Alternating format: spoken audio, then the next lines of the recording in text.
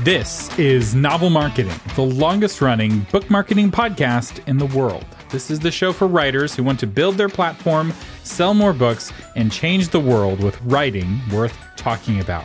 I'm your host, Thomas Umstattd Jr., and today we're going to talk about social media. Yes, social media. This is not my favorite topic, but it is a critical topic, and it's one that a lot of authors spend a lot of time thinking about and talking about. And often when we talk about social media, and other gurus as well will say, just pick one social network and focus on that one, and find one that works for you. And what I've realized is that this is not enough info, because inevitably people pick Facebook when you give them that kind of advice. And Facebook, for most authors, most of the time, is the wrong pick. So I'm going to try a different approach. We're going to go through the different social networks and talk about what kind of authors thrive on those social networks. And when I talk about thriving, a good metaphor to use is like a plant. There's certain environments where certain plants will thrive. So a palm tree thrives in a tropical environment. Put it on a tropical island, it grows like a weed. Can you get a palm tree to grow in Norway? Sure. But it will cost a fortune in both time and treasure. You're building this giant greenhouse around this palm tree that's not designed to grow in that environment. You'd be much better off planting that palm tree in Barbados, or even waiting for it to plant itself, because that environment is perfect for palm trees. So with that said, we're going to have a lot of overgeneralizations in this episode, but the general point is true. Palm trees prefer tropical environments, and certain kinds of authors thrive on certain kinds of social networks. The goal of this episode is to help you understand the difference between the various social networks and find out which one is right for you, if any of them are right for you. And it's okay if none of these fit. You don't have to do social media to be a successful author. I was just talking with an author the other day who just passed $100,000 worth of sales on one of his books, and he did it with no social media whatsoever. But some authors find a lot of success with social media. And so we're going to talk about which social networks work for which kinds of authors. So let's start with Instagram. Authors who thrive on Instagram are beautiful photographers. Why? Because Instagram is a selfie-driven medium. The better you look in your selfie, the easier it will be to get followers. There's a reason why fashion models and celebrities do so well on Instagram. Instagram is a real-time celebration of the current cultural definition of beauty. And it's also a celebration of excellent photography. So Instagram, when it started, it was all about adding filters to make mediocre photos look better. And each year, people use fewer filters. In fact, a lot of people don't even think of Instagram as having filters anymore because of how much less popular the filters have become. And instead, Instagrammers are relying more on excellent photographic technique. So it's all about just taking really good photographs. So my wife, my beautiful wife, who took a photography class in college, is amazing at Instagram. It plays very well to her strengths. She has a private account because she, unlike me, doesn't like the limelight, but she's very good at Instagram. And I'm constantly getting comments from our mutual friends on my wife's Instagram. I am not a beautiful photographer, and Instagram is not the right social network for me. All right, so now let's talk about Twitter. Authors who thrive on Twitter are pithy snarks. So each year, Twitter gets snarkier. It's a social network that thrives on outrage, more than perhaps any other social network, with the possible exception of YouTube. The Twitter mob almost demands a weekly celebrity sacrifice, somebody who's done something wrong that everyone can feel righteous about criticizing. And if you want to be successful at Twitter, if you want to grow your own following at Twitter, it really helps to have clear, defined enemies. Now, your enemy can be anyone, right? So if you are standing up against sexual abuse, your enemy are people who are conducting sexual violence. But it's a very kind of polarized, very political social network, and it's often more about who you're against than who you're for. Another key to success on Twitter is knowing how to keep the conversation on Twitter.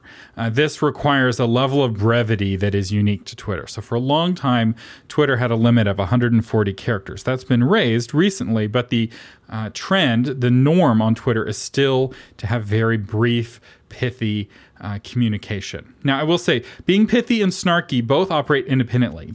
There are authors who are able to thrive just by being pithy. They're very pithy, they're very witty, they're able to post very succinct bits of wisdom or humor that have people intrigued. And there are other authors who succeed on Twitter just by being snarky. And they post rambling snark fest, but people really enjoy getting angry and outraged with them. What a lot of authors make the mistake about doing is they'll go on Twitter and just kind of carpet bomb it with links to their content other places. They're posting to their YouTube videos or they're posting to their blog posts. And the Twitter culture isn't big on that. What Twitter wants is to have conversations that stay on Twitter, which can make it a little bit tricky when you are wanting people to go and buy your book. But you can make it work, and certain authors do very well on Twitter, especially if they're very snarky. I found that kind of personality really enjoys Twitter. That kind of person is probably already on Twitter. If you aren't on Twitter, if you've gone the last 12 years without getting on Twitter, Twitter's probably not going to work for you because it's attracted the kind of people who are going to do well on it. All right. Now let's talk about Facebook. Authors who thrive on Facebook are rich advertisers. So Facebook no longer allows you to reliably communicate with your fans without paying for it. If you pay, you can even talk to other people's fans too. So advertising on Facebook is incredibly powerful. It's arguably the most nuanced, powerful advertising platform in the world, which is why Facebook is such a wealthy company. The only other advertising engine that rivals Facebook is Google. The advertising approach is fundamentally different. So with Google, you're targeting people who are searching for a certain thing, and you want to be that thing that they search for. On Facebook, though, you're able to target a certain kind of person, and you can target people based off of all kinds of demographic, psychographic, and interest-based areas. So another author who built a following on Facebook, you can advertise to that author's fans. And if you invest in building a platform on Facebook, other authors can pay to advertise to your fans. So it is really an advertiser's game. It's an advertiser's platform. And if you are a savvy advertiser, and if you have the money to pay for advertising, you can do very well on Facebook. And I know authors who are able to attract many, many readers profitably using Facebook ads. In fact, we've had episodes recently on the show. Chris Fox uses Facebook very successfully to buy readers effectively. He's able to buy $1,000 worth of readers for effectively $500 worth of ads. Or I think $300 worth of ads. So it's a really good bargain for him because he's a savvy advertiser. And if you want to learn more about that, you can listen to that episode. That is episode 193, and we will have a link to it in the show notes. Now, Facebook groups can still work for organizing launch teams. A lot of authors have success organizing their launch teams on Facebook, and there's a lot of good arguments for organizing your launch team on Facebook. And they can also work for connecting small communities or large communities for that matter. So there's a lot of author communities that will talk to each other and give helpful information. And the Facebook group for this podcast is a great example. And we'll have a link to it. Those of you who are not on the Facebook group, it's actually one of my favorite Facebook groups. It's a pretty vibrant Facebook group. People post questions.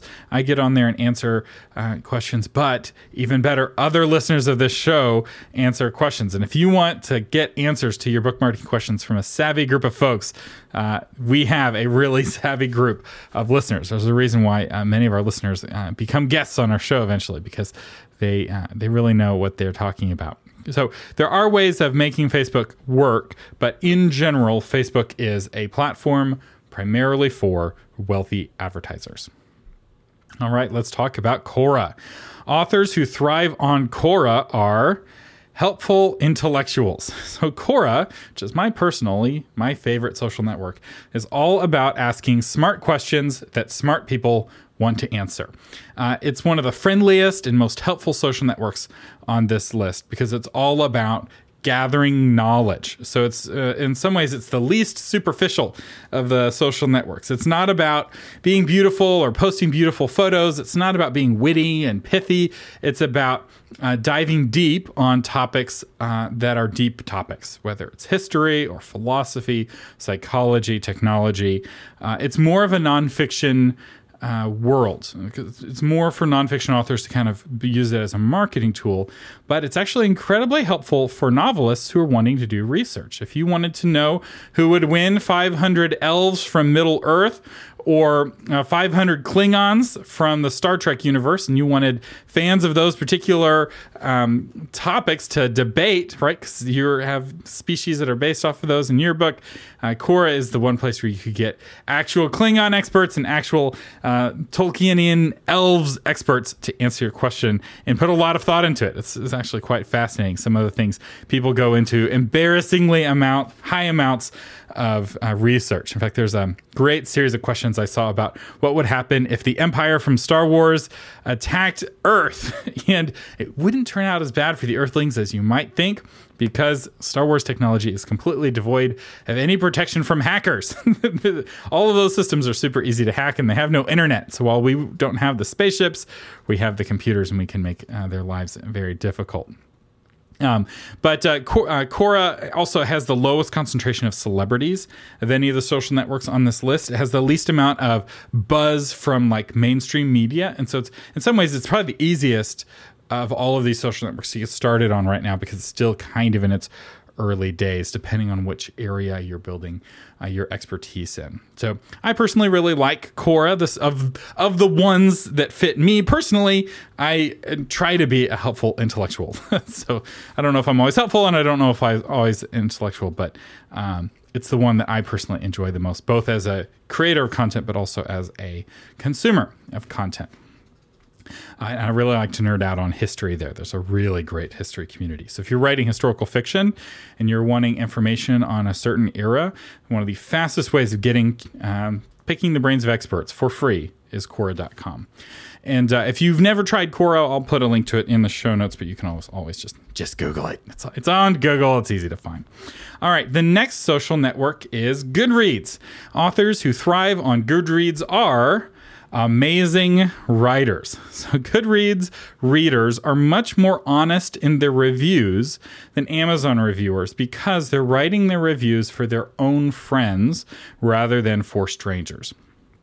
And oftentimes people are wanting to write an Amazon review to signal that they have read a good book, or they're writing it for the author's benefit. So for a lot of books that have fewer than 100 reviews, a good percentage of those books, sometimes the majority of those books, are written by friends of the author or the launch team of the author. And so the reviews are less trustworthy because of that. Whereas Goodreads reviews are sorted based off social proximity. So if I have a friend who's reviewed a book, his review is going to show up first above all of the most helpful reviews and the top reviews, etc. And because of that, this tends to have more of a friends talking to friends about the books that they like and don't like. Now, writing a good book and being a good writer is contingent on the reader of the book and on the market, right? One person may think a book is excellent, and one person may think that exact same book is terrible. So the key here is good book to reader fit. And the way to have good reviews on Goodreads is as much about your cover and description as it is about your writing. Your cover and description need to describe your book in such a way where it makes a promise that people want that promise, right? This book is going to be entertaining. This book is going to be educational. Whatever the promise is that relates to your book. And then the inside of your book needs to deliver on that promise. If your promise is rednecks are going to shoot zombies with shotguns, then there had better be on the inside of that book, rednecks shooting zombies with shotguns, right? The kind of person who's attracted to that kind of cover is not looking for the same thing somebody who's reading a cozy mystery is wanting to read. So good product market fit or book market fit is critical for success on Goodreads. The only people who need to think that your book is a good book are the people who read it. So it's okay for most people to think that your book is not for them. As long as they don't think the book is for them, they're not going to read it and they're not going to leave reviews for it. bad reviews can come from attracting the wrong kind of readers as much as they can come from writing a bad book. Now, they can also come from writing a bad book, to be fair. So there is objectively a bad writing, and good marketing will help a bad book fail faster. And this is why in the 5-year plan, we focus so much on craft in the early years of the plan, because writing well, writing the kind of book that people can't put down is the kind of writing that people finish, and the kind of writing people finish is the kind of writing people talk about. And that is the kind of writing that sells well. So we can't fix a bad book with good marketing. And Goodreads, more than any of these other social networks, is the social network really about the writing itself of the actual book. All of these other social networks is almost like this complete separate game that people are playing. They're trying to be pithy. They're trying to be beautiful. They're trying to be whatever, that often is kind of, and sometimes entirely separated from the book itself. Goodreads is the most focused on the actual book. There's not a lot to do in Goodreads. It's not a lot of time investment. You're not having to constantly feed Goodreads images like you do on the next social network we're going to talk about, which is Pinterest. So authors who thrive on Pinterest are graphic designers. While Instagram is a celebration of the selfie, Pinterest is a celebration of the photograph itself. And the key skills to being really good at Pinterest is the ability to create a compelling image and then to take text and put it on that compelling image in a tasteful way that resonates with readers. And then finally to curate and repurpose other people's content in a compelling way. So typically the folks who are really good at Pinterest are not necessarily digital natives, but they're fluent in the language of photography and graphic design. They know the difference between a GIF and a JPEG and a PNG, and they know how to work with colors and typography in ways that are compelling. They have passionate opinions about fonts and which ones are to never be used and which ones can be used. And they could rattle off dozens of fonts from the top of their head and which ones they like and which ones they would never use under any circumstances. It's a certain kind of person who does really well on Pinterest. And Pinterest, more than any of the other social networks, is the most politically charged from the corporate perspective. So Pinterest, there was recently a whistleblower, I'll link to the news article about it. There's a bunch of news articles about this, but they silence political voices that they disagree with. So Pinterest does a lot of viewpoint discrimination. And so Pinterest prefers politically neutral or more progressive voices to more conservative voices. And if you're wanting to learn more about that, we'll have a link to it in the show notes. And in fact, on my other podcast, one of my listeners, we talked about this in the show, and she kind of rolled her eyes because she was getting a lot of traffic from Pinterest. And the very next week, Pinterest suspended her account. So it is a real risk. And depending on where you are on the political spectrum, you want to look at it to know if you are building a rock or building your house on shifting sand. Because getting your account turned off that you spent years building is no fun for anyone. All right. So next, I know we're going through these social networks very quickly, but again, this is just an overview to let you know, hey, is this a fit for me? Yes, no. So the next social network is Reddit. Authors who thrive on Reddit are passionate nerds. And when I use the word passionate, I'm using it in its old meaning, which is suffering, right? The passion of the Christ is the suffering of the Christ. And the people on Reddit are so enthusiastic about their area of passion, whatever it is, they're willing and do suffer for it. They are just that passionate. This means they are very emotionally fickle. They either love you or they hate you. But whatever it is, they do it passionately. And there's subreddits on every topic imaginable. But while on Quora, people are a little bit more detached and aloof, people on Reddit are very enthusiastic and very passionate. And Reddit is defined as much by the upvote as it is by the downvote. So no social network celebrates the downvote quite as much as Reddit. In fact, a lot of social networks don't have a downvote. In fact, when it comes to features, most of these platforms have almost all the same features. You can post video, you can post audio, you can post photographs, you can post text, you can private message people. It's very similar from platform to platform. The main thing that differentiates these platforms is their culture. It's the people who use them and what those people are expecting. And the kind of authors who thrive on Reddit share the same level of suffering passion for their area of focus as the users of Reddit. And if you are in a room full of nerds, the nerd, you will thrive on Reddit. So if you're in a room full of band nerds and the band nerds see you as a band nerd, and even like the most nerd of all the band nerds, you're exactly the kind of person who's going to do great on the band subreddit or whatever it is that you're focusing on. So it's not just like kind of the traditional things that people nerd out on. There's a lot of subreddits on Reddit on a lot of different topics, but all of the traditional things people nerd out on are well represented on Reddit. So if you're a computer nerd or a sci-fi nerd or a fantasy nerd or a Tolkien nerd or a Game of Thrones nerd, all of those things are well represented on Reddit, and it's an opportunity to connect with other people. And I will say there is a love, once you're famous enough, people may develop a subreddit around you and around your writing. But your level of control is less on Reddit than it is on some of the other social networks. And anyway, the culture is just a little bit different there.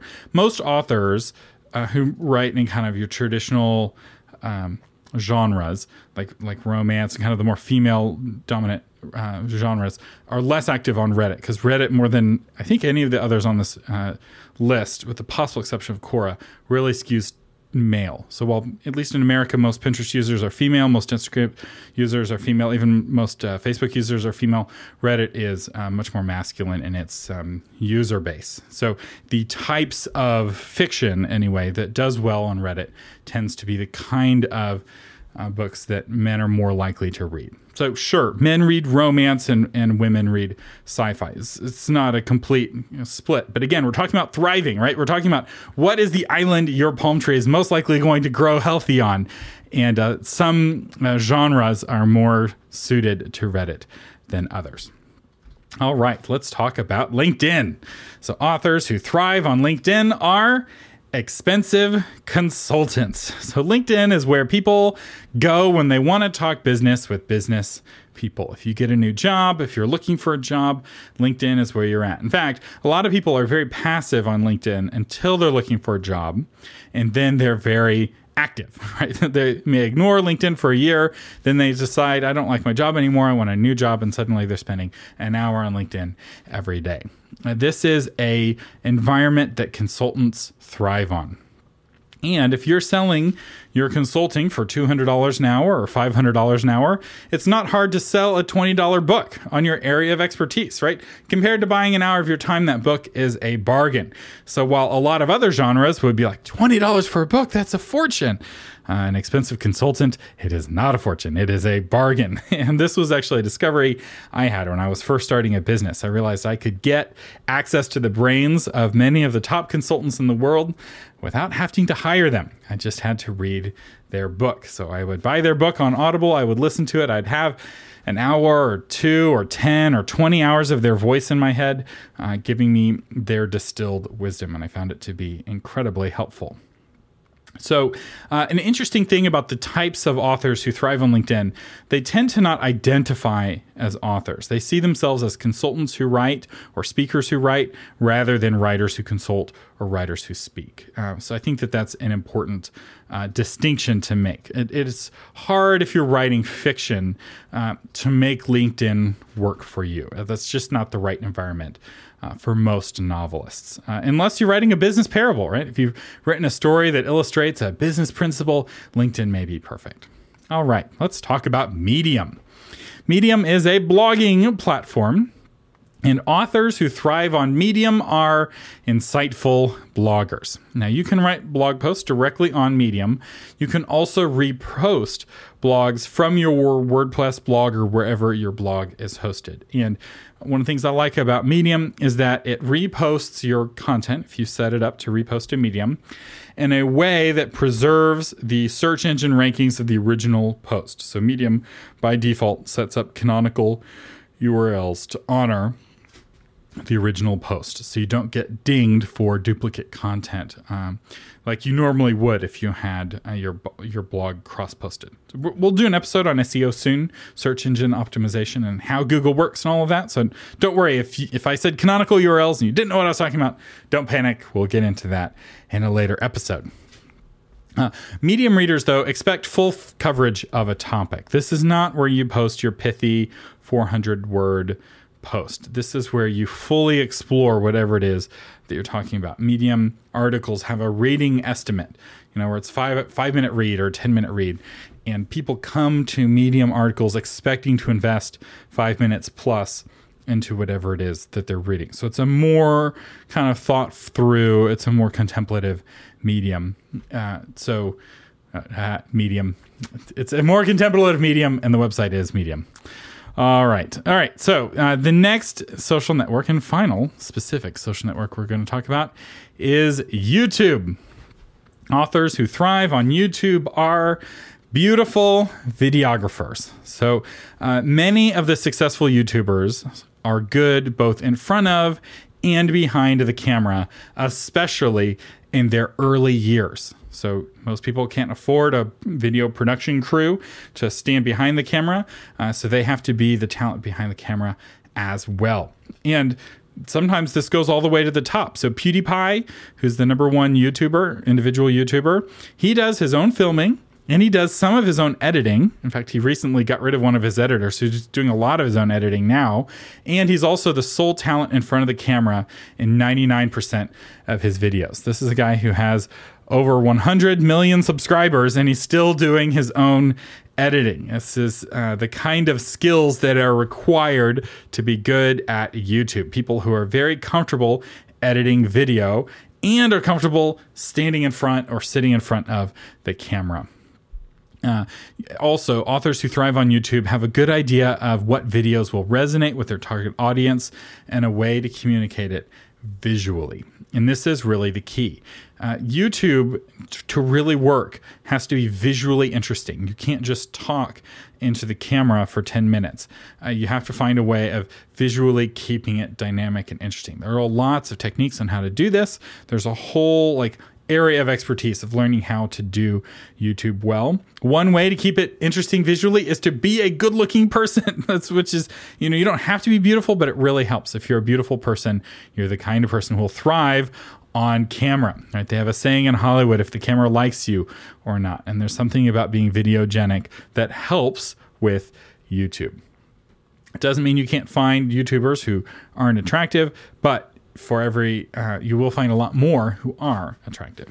There's a bias in video, especially towards the physically attractive. So, some final thoughts. I may have gone through all of these social networks and you didn't hear a single one that you think is good for you. And you know what? That's okay. So, you really don't have to do social media. Authors got bamboozled that social media was the way to build a platform. And the reality is that social media is a way that authors who already have fans and already have readers can connect and interact with the readers and fans they already have if they want to. It's not, in general, a great way of turning strangers into readers because most of the social networks, the game of the social network is so different from the actual act of reading your novel that being good at the game, right? You're really great at having hot takes on Twitter, and the most recent political thing that happened, you've got a great hot take and you're able to be snarky right with the rest of them, and you're witty and you're funny, you can banter and you get lots of retweets and likes. Just because somebody likes your political hot takes doesn't mean they want to read your zombie romance. And they may love your tweets and never buy your book. And so all that investment into giving the tweet people what they want may not actually resonate with book sales. That said, there are case studies in every single one of these social networks of somebody who was able to take success at the game of whatever that social network was, whether it was posting great selfies or witty photos or good videos, and were able to turn that into best-selling books, right? Many top YouTubers will write autobiographies about themselves, and those books will go on to sell really well because they are so famous that people are curious. How do they get their start? And I've actually read quite a few of those books. I find it really fascinating reading about YouTubers and how they handle the withering criticism of the toxic YouTube community. So I didn't go through these and kind of talk about how toxic the users are. But Reddit and YouTube have some of the most, and Twitter probably have some of the most toxic users. The comments just are witheringly terrible. And I would say LinkedIn and Quora probably have the least toxic users, right? Somebody who's toxic on every other social network, they put their suit on LinkedIn and they behave themselves. And Quora is just too intellectual for the trolls to bother with. They're just like, this isn't for me. Goodreads is moderately toxic. Pinterest is not very toxic. Facebook is on the less toxic scale. You'll find toxic people on Facebook, but because Facebook forces you to comment with your real name and back it up with your real personality, it's harder to be toxic on Facebook. And Instagram, I would put on the less toxic side. Now, in all of these social networks, you'll find communities that use the social network that are more or less toxic. So there's lots of communities that gather on social network. I'm kind of, in this episode, I'm kind of talking about the biggest communities on each one and kind of what kind of author thrives with that community. But you'll find different communities who also gather on those social networks, and it varies country to country. So supposedly most users of Pinterest in the UK are men, not women. It's a very different culture. But because, again, these platforms, when it comes to raw features, aren't that different. What really makes a social network is the society that the social network has attracted. And that often has a lot to do with who the first users were and who the most popular users currently are. I will say many top indies in their overall marketing mix go very light on social media. And in fact, a lot of them just do advertising, or maybe they just do Facebook advertising. I find that a lot of beginning authors have the heaviest mix on social media, often because they don't know what else to do, and social media is free. So like, well, I don't know what to spend money on. I don't know what to get started on. So at least I'll do social media. And I will say this, and I've said it before, and I will say it again. If you're an unpublished novelist, get off of social media and work on your book. There's nothing you can do on any of these platforms that's going to be as valuable as improving your skills as a writer and actually moving your book towards completion. That is absolutely the most important thing you should be doing. Nothing's going to return better than that. So work on your book, become a better writer. And that is what we teach in the 5-year plan. So real quick, I'm going to answer one of your questions. Thanks to those of you who called our listener helpline. But first, I want to tell you about the 5-year plan, which is a course that I crafted with best-selling and award-winning author James L. Rubarton, former co-host of the Novel Marketing Podcast. It's a step-by-step guide through the first 5 years of your writing career. Learn each quarter what to do to succeed, what mistakes to avoid, and what things not to waste your time on, and also how to avoid the pitfalls that hijack success for most authors. And if you're thinking social media is the best way to build your platform, you really need this course, because we are going to show you a better way. And you can find out more about this course at novelmarketing.com/courses. And our patrons, if you're a patron of the podcast, you can save 50% on the 5-year plan. So it is worth it. If you're thinking about becoming a patron, or you're thinking about getting the 5-year plan, become a patron first, because it will save you a lot of money.